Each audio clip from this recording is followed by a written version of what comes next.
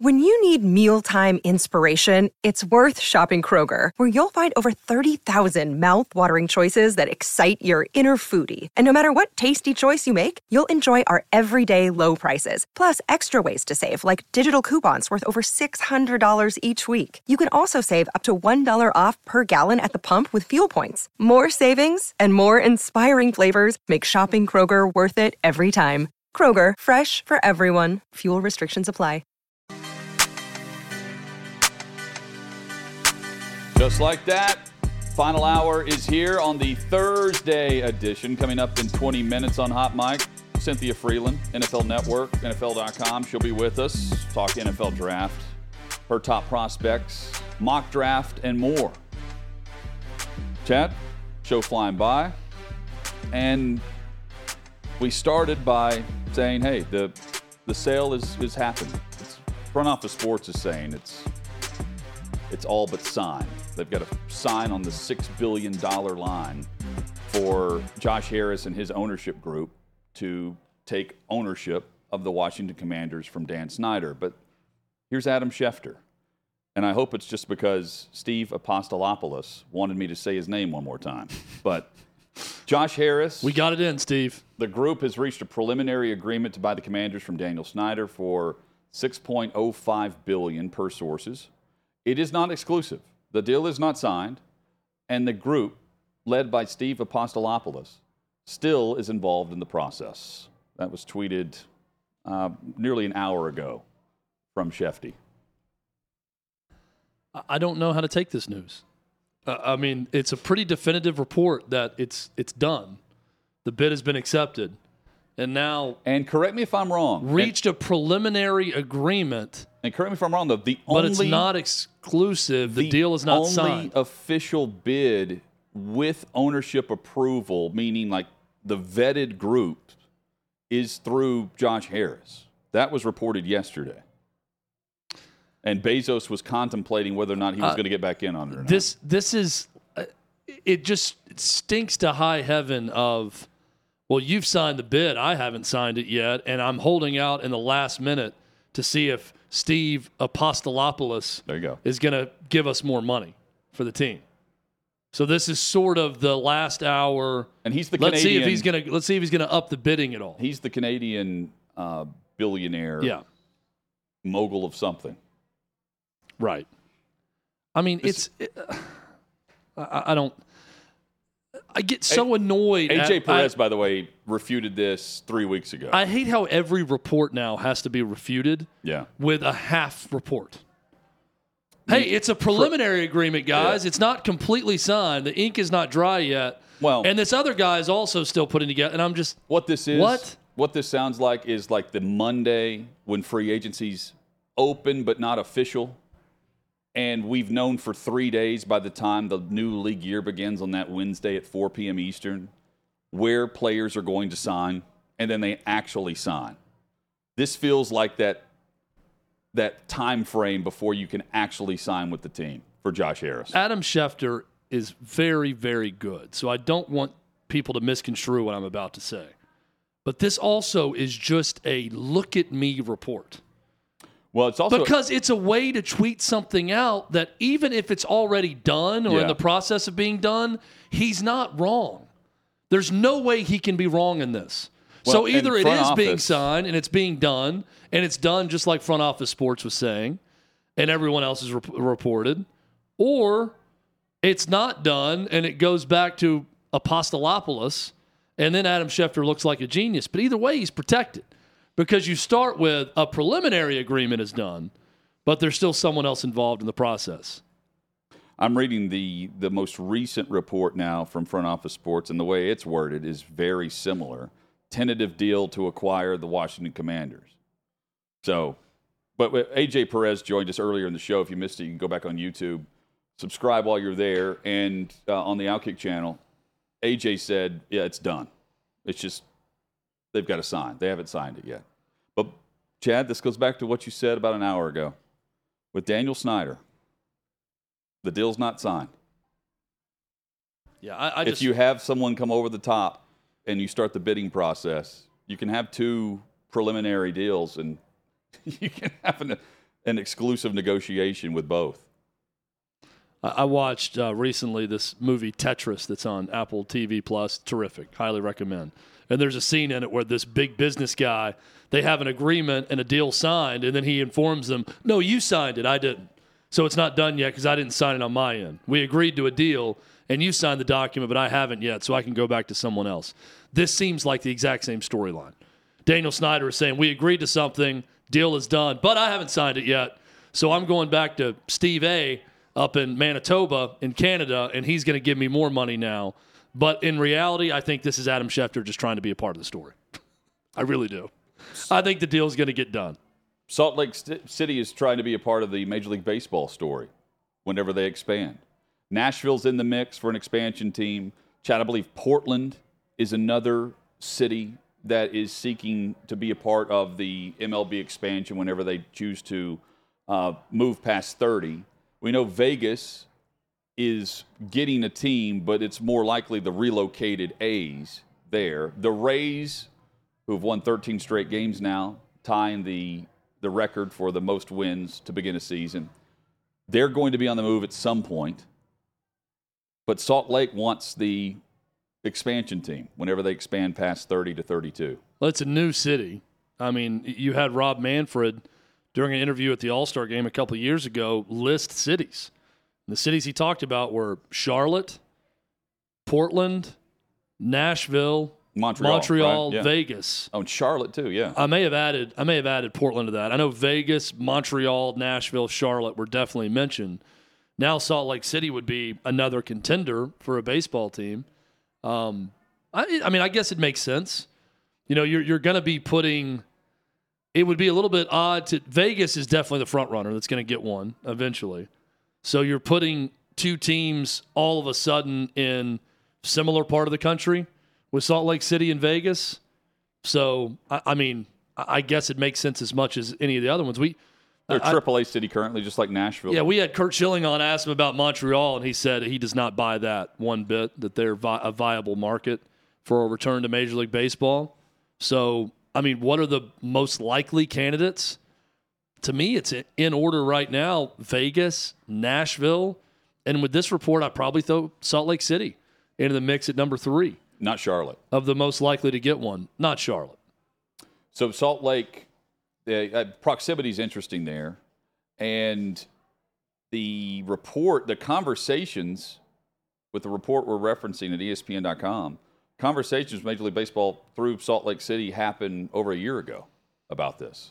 About the same time we started to hear rumblings here about the ownership. Yeah, I mean, it would Music City Stars. It'd be interesting because you suddenly have almost like a Mountain West conference of Major League Baseball with the Rockies in Denver, a team in Vegas, a team in Arizona, and now a team north in Salt Lake City, all right there vying for interest in a part of the country that was desolate for years and years of Major League Baseball until the Rockies were an expansion team in the early 90s. And then shortly after that, the Arizona Diamondbacks. Yeah. And then now you're looking at possibly 2 more teams going to that, mountain region of the country. And as far as market size is concerned, Salt Lake's larger than 4 or 5 of the current Major League cities. Kansas City, San Diego, Milwaukee, and Salt Lake is Cincinnati. Larger than San Diego and Kansas City? That's interesting. Market, just the media market, I'm saying. It is incredible how when you name a city to a Major League Baseball fan, they immediately shut it down and say, oh, they can't support a Major League Baseball team. And I think, well, Milwaukee does. Yeah. You look at some markets, and the response is, well, because they've had a team. They're conditioned to it. They support it because there's a history there. And I think, well, if your game and product is good, and people know Major League Baseball teams, and you go to a thriving market and city, it should work with the right venue. I don't look at it like, well, they've got a history of it, so they're going to – Cincinnati's another one I think about. Well, Cincinnati has a team. Why can't Nashville have a team? Well, Cincinnati's been around since the 1800s. I understand that, the historical aspect of it, but you can't tell me that a Major League Baseball team could not work in Nashville or Vegas or Salt Lake City, as this report states, or another market. If the game is good – if the ownership group is good, if you build a good venue in the right place, it's going to work. I firmly believe that. And the reason Tampa doesn't work from a fan base standpoint is because the team plays in a decrepit old indoor stadium in a nice weather city in St. Petersburg. Yeah, they got the stadium. That's really it. Why do you have an indoor stadium in Tampa, of all places? That should be at worst a retractable roof, newer venue, right? When it gets really hot. But, I mean, and even if you have poor ownership, your franchise is worth over $1 billion. Yeah. The worst in the league is Miami. They're valued the least. And second to last is Oakland with the A's. But they're still over $1 billion in value. But isn't it crazy that a Miami franchise is last in the evaluation from Forbes? That fan base is non-existent. I mean, the state of Florida for baseball, incredible in the talent that state produces and the year-round opportunities for kids to play the game growing up, and also remarkable because both teams have no fans. It is such a transient population of New York Yankees fans in South Florida. Yeah.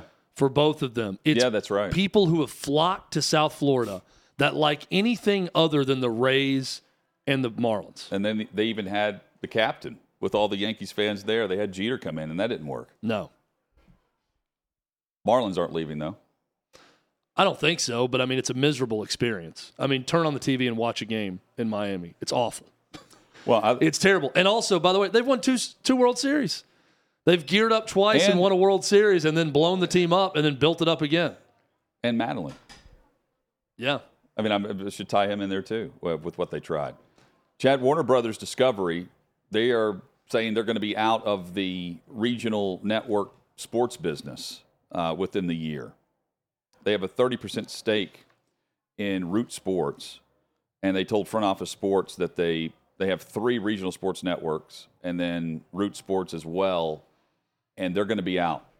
The way of the regional sports network is over. The bubble has burst. What? It's like the .com bubble. This is the regional sports TV network has bubble. That bubble has burst now. And if you look at what that affects, I mean, that's NBA, NHL, and MLB. 2024 is Major League Baseball for them at the final year of their deal. But the transition to now Major League Baseball taking over, as long as they get the blackout rule right, they can really make a huge haul with this if they take everything under the same umbrella. Yeah. So Google owns YouTube, correct? Yes. There's a real opportunity here for YouTube TV to become the main provider of television to a lot of people. I mean, you could take ownership of live sports with NHL, NBA, and Major League Baseball in many markets. The same way they went out and bid top dollar for NFL Sunday Ticket, where you have to go there to watch those games. You could get a lot of baseball fans or NBA fans or NHL fans going and subscribing to either YouTube TV to a package that includes their team or to specifically watch their team's games through YouTube TV. We've been talking about the streaming wars and the different players that could be involved, and Apple will keep coming up with Major League Baseball because of what they've done with Major League Soccer and putting all the games there. I'd watch out for YouTube with the backing of Google to take over where the regional sports television bubble has burst. But the regional sports networks, so they sold for what, $10 billion a few years back? I don't know. I think it was $10 billion. Bally, I'm saying. Yeah. And now Bally spent a lot and lost a lot. $10 billion, and from Murdoch, I believe. And they filed bankruptcy. And then quickly bankrupt. We've got Google and / YouTube. They're paying the NFL $2 billion a year for that rights package. And, I mean, it's going to be hard to make a profit on that. We went through the pricing earlier this week. But that's the real – so at what point do you have to get, if you're YouTube and Google, to say, you know what, everybody else is out. They've been belly up on the money they're spending on the other sports. At what point do you say, you know what, we're going to buy in? And what price does it need to be, Chad, where Major League Baseball just doesn't take it under their umbrella and charge that flat monthly fee or whatever it might be? Or game. Oh, you can get the game a la carte if you want. It's just a lot of work that goes into that and a lot of cost if you take it in-house, if you're Major League Baseball.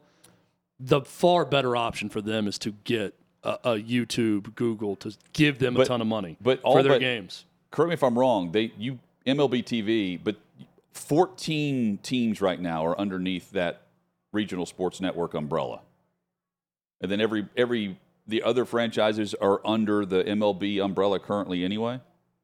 I don't know. I think their product is way different to me than like the season package for NHL or NBA, right?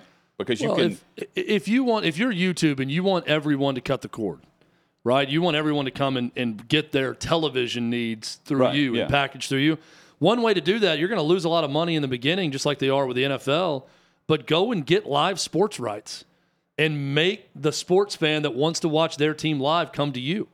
So then they're getting rid of their cable package through AT&T or DirecTV or whatever it may be, and they're going to you, and maybe they stick around and like what they see with that, and they get all their television through you. So there's an opportunity with the amount of money that Google has in-house to just spend, and take over the market and get people to cut the cord and go to them for all of their live TV needs. Not a streamer. They stream, but it's live streaming and getting channels live through YouTube.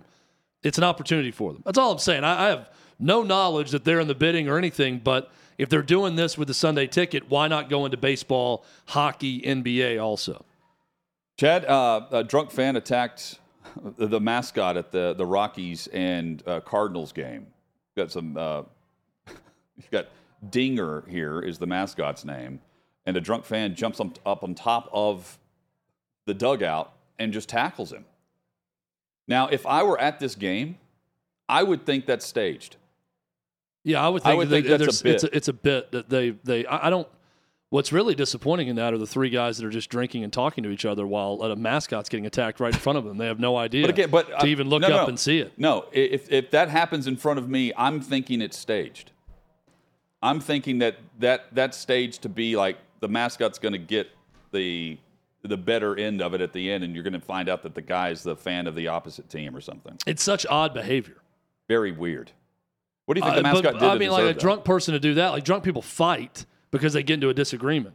Did he get into a disagreement with the mascot? Yeah, that's what I'm saying. Before? Like, did he walk by and like mess up his hair or something? Or and then he's like, "That's it. This guy, I'm taking him out on top of the home team dugout because of that." What a way to go out! Now, to sympathize with this man a little bit, mascots are very annoying. They can really be very annoying. They will not leave you alone. Hutton, in our line of work especially, doing remote shows where mascots are involved, I mean, you do everything to just try to appease them and get them to move on. But when they don't move on and keep messing with you and they're not saying anything, it's highly annoying. They're certainly not going to speak to adults. And they honestly frighten about half the small children out there. Half of them love them. I think the other half are frightened. Well, some of them have no choice based on, and I know what you're saying. I'm not trying to eradicate mascots. I'm just saying, like, it's a very annoying thing for an adult. But like some of the mascots, I think, are supposed to be frightening, right? Really? Have you seen some of these? But the goal is to frighten children? Like if you take a kid to a Pelicans game, you've seen the Pelicans mascot, yeah, right? Well, that thing, that's like It. It's like a Stephen King movie come to life. I don't think the goal of that is to make children happy. Well, New Orleans is a little weird with stuff like that. They like celebrate, voodoo and things of that nature. So I think the kids in New Orleans probably aren't as easily frightened. Yeah. Maybe not. If they sacrificed a goat at a young age and poured blood over something to bless it, they're probably not frightened by King Baby or whatever that thing is for the New Orleans Pelicans. They left the Ouija board to go to the basketball game. In general, though, mascots are just annoying as hell. I agree. To 98% of the population, some kids love it, and other kids are frightened by it and want it to get away. The only mascot event I'm signing up for is the old dunk contest, NBA dunk contest. But even as a kid, did you ever like the mascots? No, at the dunk contest. That was it. Yeah, that's it. Okay. That was it. Coming up, Cynthia Frelund. We talk NFL draft, top prospects, and who she likes for certain teams based on the system and what the numbers tell her. That's next on Hot Mic.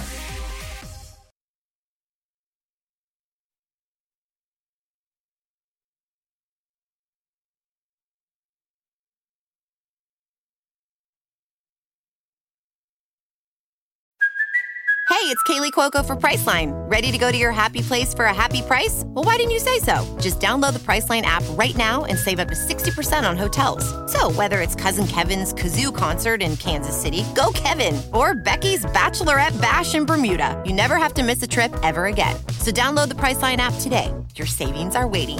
Go to your happy place for a happy price. Go to your happy price, Priceline.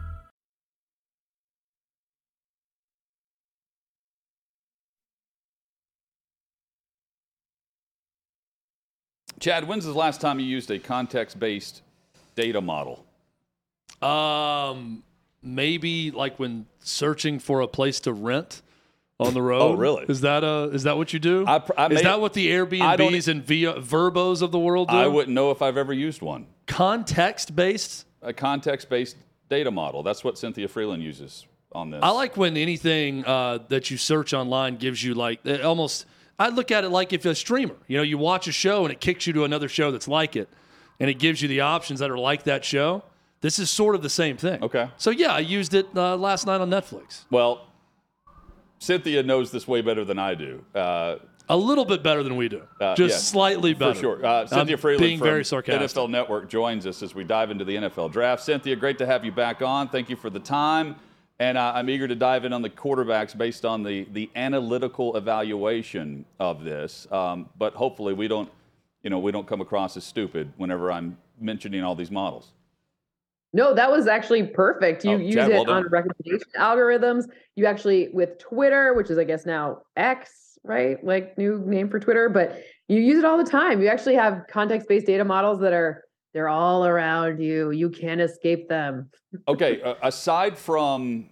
You underestimated my smarts. That's what I'm hearing from Cynthia. Let's just point that out first. That's why I asked you and you just didn't assume that you hadn't used one. Aside from the analytical evaluation and then the comps for the quarterbacks, do you have a favorite quarterback of this class? Because everyone seems to have a different answer or a different solution for the top two teams. And is the answer what your favorite quarterback is based on the comp, I guess would be the question, right? That you like this quarterback more than the others. Of team. So now you like this quarterback in the draft.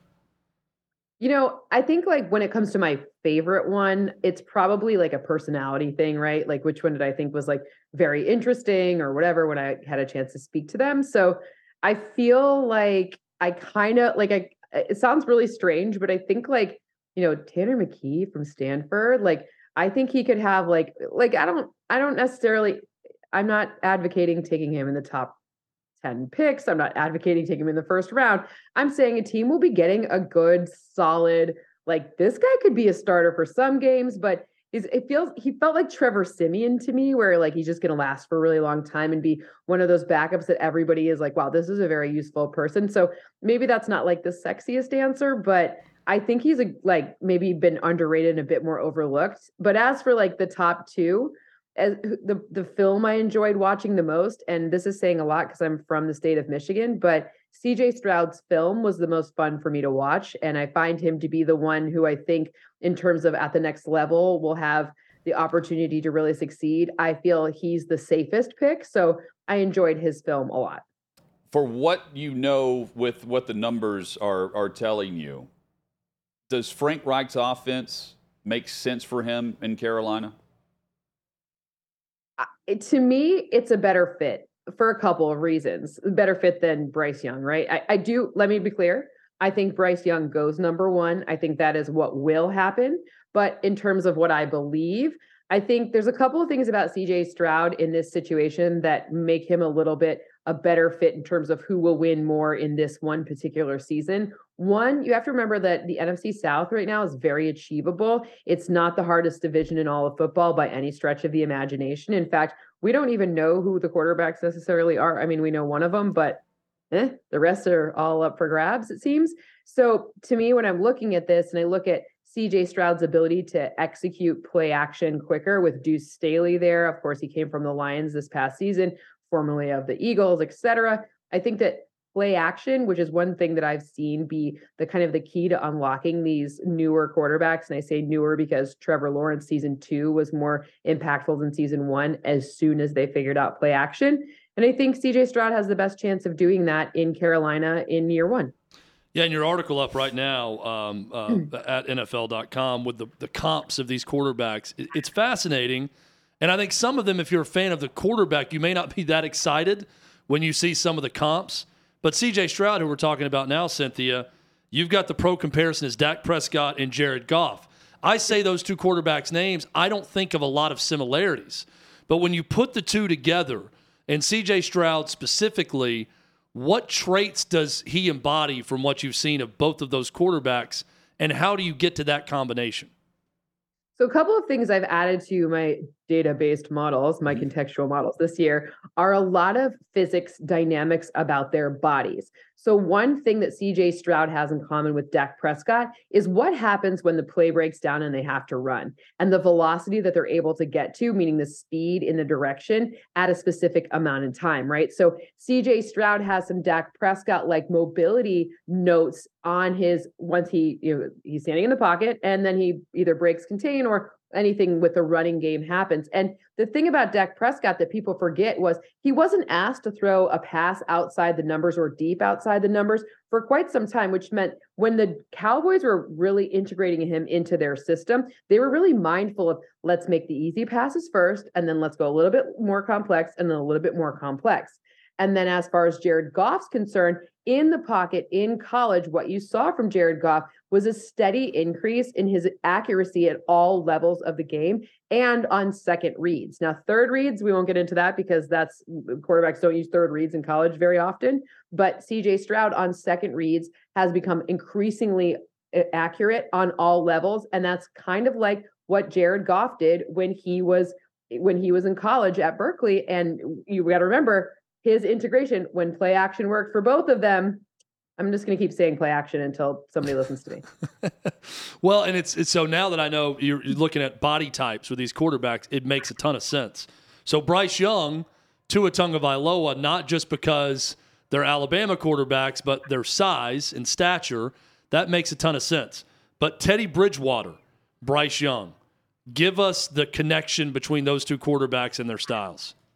So obviously Louisville there really is nothing that compares to the level of competition Alabama quarterbacks face. It is what it is. So the level of competition adjusted. So that's always an interesting calculation you have to do in projection. But I will say that part of the mobility, Teddy Bridgewater has a really interesting way of shifting direction. So his change of direction, he barely loses any speed. Now, if I try to go from the left to the right or vice versa, like I'm losing all of my speed and starting over again, but Teddy doesn't. And that is actually what much of the similarity is. So that lateral motion, that ability side to side, Jalen Hurts has, another Alabama quarterback, has that similar type of lateral mobility that is becoming increasingly useful because remember in college, they rarely take snaps from under center and it's just a different sort of thing, right? And they don't see a lot of zone. So both of those things are, well, if you've got lateral mobility and now you see zone, maybe you have a better chance of escaping the zone and earning more positive yardage than someone who's like, is this zone? What am I looking at? And just throws into traffic. Cynthia Frelund with us on Hot Mic across the Outkick Network. Great job breaking down the quarterbacks available now at NFL.com. Cynthia, I'm curious, and I was two takeaways from what you wrote about Anthony Richardson. Number one, very small sample size with the numbers, what we saw in college. And number two, thank you for not in the comps just saying Cam Newton, because that's all anyone says. You went with the Philadelphia Eagles quarterback and then the former one with Wentz and Hurts. What do you make of Richardson, and how do you adjust for the very small playing time we saw compared to the other quarterbacks? Well, the Wentz competition, you got to remember back at North Dakota State, Wentz had a lot of rushing yards, like over 1,000. And part of the Anthony Richardson comp there is, you try to say, what is someone's tendency when pressure's coming in their face, right? Like, well, they run. And that's kind of what both of them did. And that was a similarity there. And by the way, this is not a mean comp. People think I'm being mean. Carson Wentz, at one point, we were talking about him as a potential MVP candidate. So, like, people think it's mean. I'm like, it's not mean. There's nothing mean about that. No, we don't take it that way either. It's the style of play and what matches I think you're being very mean, actually. Yeah. I'm kidding. Carson Wentz was good for a time. Yeah, not so much right now, but he was definitely a good quarterback. Yeah, and the raw ability and skills. I mean, there was a reason he went as high in the draft as he did. It's not like we're talking about someone who people are like, you're so mean. I'm like, mean, but whatever. Right? Mean is not usually the word that's described me. But long story short about that one, when you look at the Jalen Hurts, it's tendencies. It's what happens when pressure comes at you, because you're not going to be in a clean pocket. Are you able to have that escapability? The escapability, like Jalen Hurts, that's where the comp for Anthony Richardson comes in. Not necessarily like Cam Newton would truck through people. Cam Newton was the same size as the defensive end, if not bigger. And he wouldn't bounce off, recoil, and then move around, right? He would just keep going straight through people. It's a very different running style and a very different, like if you did like video game look at it, where it's just like little like lines everywhere. Cam's would be far more straight than what you've seen from Anthony Richardson, who make things happen with like second, third, fourth efforts. Like this guy is just like spring balling off of people. He's an incredible athlete and not in the, but that doesn't necessarily mean he's Cam Newton. You mentioned it, personally enjoying your football chat with Tanner McKee as a quarterback. Did you have a chance to meet with Will Levis at all? Very briefly. I didn't get a chance to talk to him as long as I would have liked. It's just the way the combine, that thing's crazy, but it's just the way it goes. I didn't. I would like to speak to him more before I understand anything about him, but I've seen he seems pretty funny to me. Yeah, I mean, I asked because he's the one guy of the quarterbacks that you start to get these reports that some teams are turned off by his personality, that he's a little odd, right? When they get to know him a little bit. Are you being mean when you compare him to Sam Darnold? If you weren't being mean about the Carson Wentz comparison, and what is it about Will Levis and Sam Darnold that you see that are like each other? Sam Darnold, even in his Jets career, like before he got shipped off to Carolina, even the guy has a great deep ball. And if you remember in the Todd Bowles era of the Jets, like Sam Darnold was like, he was throwing balls off his back foot as like 400-pound men were like sandwiching him. It wasn't a great O-line situation that he fell into. And that first season, he had a lot of great results. So to me, it's the deep ball, it's the arm strength, but also the interesting decision-making, right? In college, Sam Darnold at USC didn't get dinged for that. Same as Will Levis. He threw a bunch of picks, but it was a different sort of look. Like that is a strong arm. That is something that if it's harnessed and correctly used, great. And he didn't have a ton of talent around him, which is why he also gets compared to Jay Cutler. And I know Tennessee, like I love Vanderbilt. It's a wonderful academic school, but I don't think we're sitting here saying that they're producing the best wide receivers in the league year in and year out. That's right. So some of that is similar, right? So like really strong arm, the footwork. It was actually really interesting. If you were to go back and watch Jay Cutler in college and then watch the Will Levis footwork, and their center of gravity is actually quite similar. So that it's a good, no one ever said Jay Cutler didn't have a huge arm, like you never heard that. So that's kind of how they compare. And I think that's very nice. These people have had 10-year or more careers. It's not like I'm comparing them to people we don't even remember. I like the note on the miles per hour for Will Levis, which is 58 miles per hour. In a game. In a game, right. No one cares about how fast you throw without your pads on. Right. Like, I understand that. I think, Dorian Thompson-Roberts, the guy from out here in UCLA, he threw harder at the combine. And so did Josh Allen. But you know what? Josh Allen throws that hard in a game. DTR has not thrown that hard in a game. And I care way more about what happens when you put pads on than it's fun. Go play exhibition games, but in pads. I find, and you're part of the article also, but analysis of Hendon Hooker based on his offense in college and how that translates to the NFL has been interesting to read different opinions on that. I do love the team fit that you have in your analysis with Hendon Hooker being the Atlanta Falcons. I think that's probably unlikely to happen, but what is it you like about Hendon Hooker and that fit possibly with the Falcons and what Arthur Smith wants to do? Well, Arthur Smith, I will say, when it comes to creating, and you guys know this better than most, when it comes to figuring out, again, I will keep saying play action until I'm blue in the face. But when it comes to figuring out like really reliable play action and like figuring out how many people do you need to stretch the field? Because Atlanta they're down some receivers, right? So they've been able to masterfully figure out Cordero Patterson when a lot of people don't understand his value, right? So pairing that together and the opportunity to not have to rely on every single pass being some crazy thing to Jalen Hyatt, what looks just absolutely highlight worthy, and it being like, it's not sexy, but sometimes getting a first down is absolutely the sexiest thing that can happen. And that's where the type of offense that Arthur Smith created for a Ryan Tannehill could work really well for a Hendon Hooker, especially given the fact that, like we said, the NFC South is totally achievable. But I do think, by the way, the Falcons have been mighty quiet. I feel like we haven't heard, for a team that claims Desmond Ridder as their starter, they've been real silent in this whole, maybe they're just waiting to see how it all pans out. Cynthia, I like your point about Cordero Patterson. Hutton, I forget who we were talking to, but they were talking about Arthur Smith being the first coach in the NFL where Cordero Patterson went to multiple places and everyone was trying to figure out what to do with this jumbo athlete. And it was Arthur Smith who said, "Oh, you mean that running back over there?" Yeah, just call him a running back. Yeah, that's that guy. He's a running back. And then that's the way they utilized him more, and he had very successful with that diagnosis of his skill set. Cynthia, of the non-quarterbacks, do you have great fit or your favorite fits based on the work and the numbers that you've analyzed for players in the first round? For teams that maybe have an open position, or maybe based on the team's analytics at a certain position, they need to pick up this guy?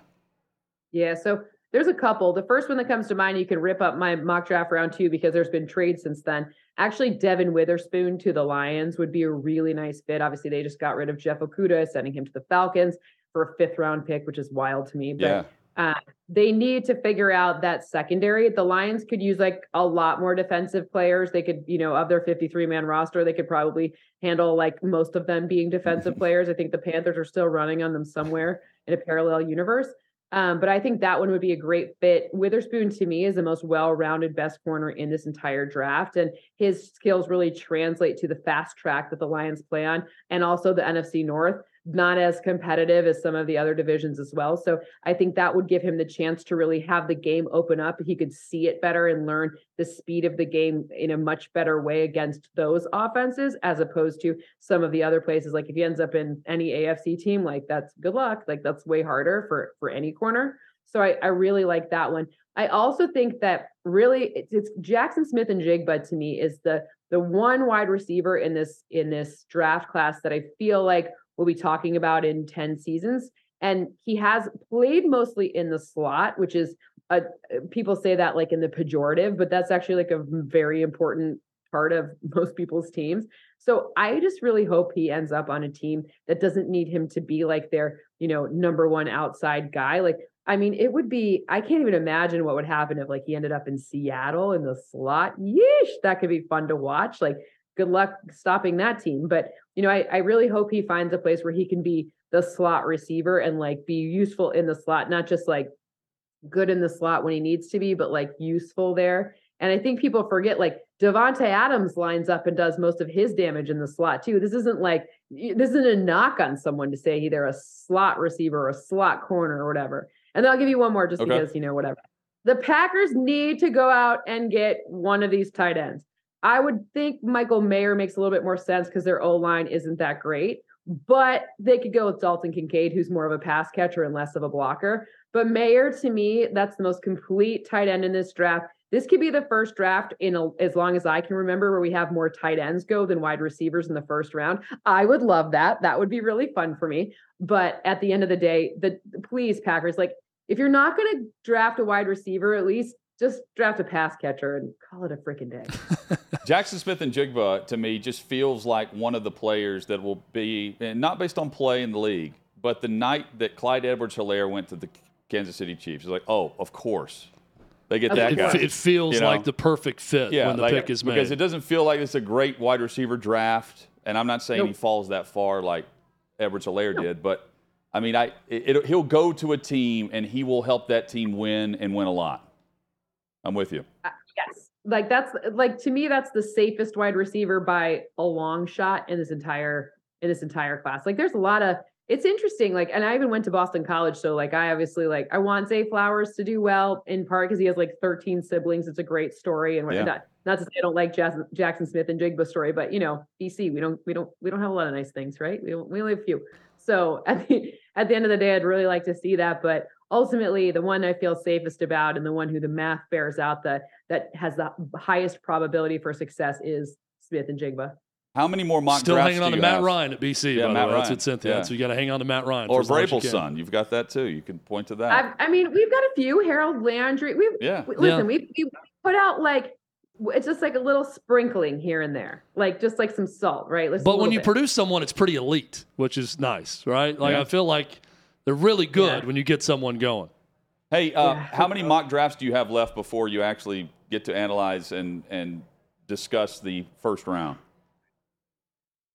I think just one more. I kind of hate mock drafts. I'm going to be honest with you. The only reason I don't like mock drafts is because there's always like some sort of lag between something when you turn it into your editor and something happening. Yeah. So then you're like constantly sort of editing it in this weird way. And it's just like I love the exercise of it. And I love like going through and figuring it out. And then sometimes people forget that I do it a different way. Cause I'll tell you, I said it on here. I think Bryce Young goes number one. Do I think he needs to? No, I think CJ Stroud's a better fit, but what do I, if I were a reporter? No, I'd say everyone I'm talking to says it's Bryce Young. So, people forget that. Who knows what they do? I think it's going to be crazy. I think that we think we have it figured out, and there's going to be some crazy trades. But there's going to be a team like Seattle, Tennessee, Atlanta, Las Vegas, where we feel like they have their quarterback, and then they make a move and draft one of these guys. So Cynthia, I think we've seen too many teams who need a quarterback have been just a little too quiet. Yep. Cynthia, always great. Thank you so much. Appreciate you for the time as always, and hopefully you'll join again soon. Anytime. Thank you so much for having me. Cynthia Frelund there, NFL Network. Love her work in NFL.com. Really, really good as well. Yes. Chad, also really good Game of Thrones. Now, the prequel. It's hard to live up to Game of Thrones, but HBO's running it back with another spinoff. That's next on Hotline.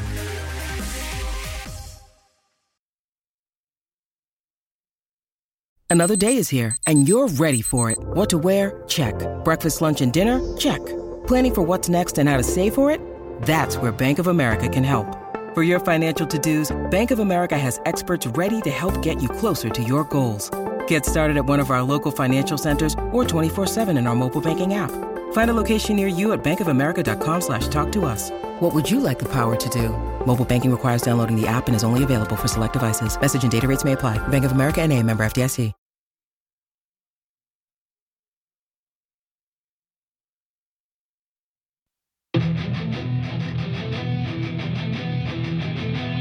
Hot Mic rolls on across the Outkick Network. Game of Thrones. Well, we've seen House of the Dragon, and now HBO, Chad, they've ordered more Game of Thrones, but this one's not going to tie into the books. No, so... Or it will, but it's not a book. This doesn't shock you, I'm sure, Hutton, but I have not read the extensive works of George R.R. Martin. No. And I'm more of a TV follower. I have not read one word of George R.R. Martin. I enjoy the shows. So the next, they've got House of the Dragon now, which is a prequel, which is, I think, 200 years before the time of Game of Thrones. That's right, yeah. Now this next show, which is going to focus on Dunk and Egg, which to me reads like a buddy cop type action, drama, comedy series that's focusing on these two characters. It's a 100 years prequel of the events of Game of Thrones. Okay. I think it's a real missed opportunity sequentially, because you have to break open a whole universe of Game of Thrones content if you're Warner HBO right now, because you have the rights to it, much like Star Wars or Marvel. But if I'm going Game of Thrones, huge hit, then I go prequel, which was also a huge hit, House of the Dragon, which I enjoyed the first season. Now you got to go sequel. You want to bounce back and forth. The next project should have been Snow, which is the long-rumored Jon Snow sequel to his life and adventures after the events of Game of Thrones. That, to me, is what gets the excitement meter really pumping. From House of the Dragon prequel to sequel of Game of Thrones next. Then if you want to go back to Dunk and Egg 100 years before, you go prequel. I don't like going Game of Thrones, prequel, possible sequel after the 2 prequels. Yeah, then I hope I made that made sense. Yeah. It makes sense. But it makes sense to people who have seen Game of Thrones. Go sequel next. But even if you haven't seen it, you don't have to see it to understand what I'm saying. Huge hit, prequel, then sequel to the huge hit. Now back to the prequel. But not huge hit, prequel. Yeah, but the prequel, correct me if I'm wrong, that the original House of the Dragon, that was a book, right? That was through the series that they went back to. I think or it was like a lineage of whatever we watched. Because the last season wasn't even told by George R.R. Martin, I'm not really sure. But who's writing what now? But this one is definitely not. Though I think this one is his characters. But there's nothing like they can make this whatever they want. I think it's in the book somewhere, but who knows? Yeah. I mean, George R.R. Martin's still trying to finish the Game of Thrones book, right? But it's already done. It's already been told. He allowed that to happen. Do it while you're alive. We're back at it tomorrow to wrap up the week. Hot Mic across the Outkick Network.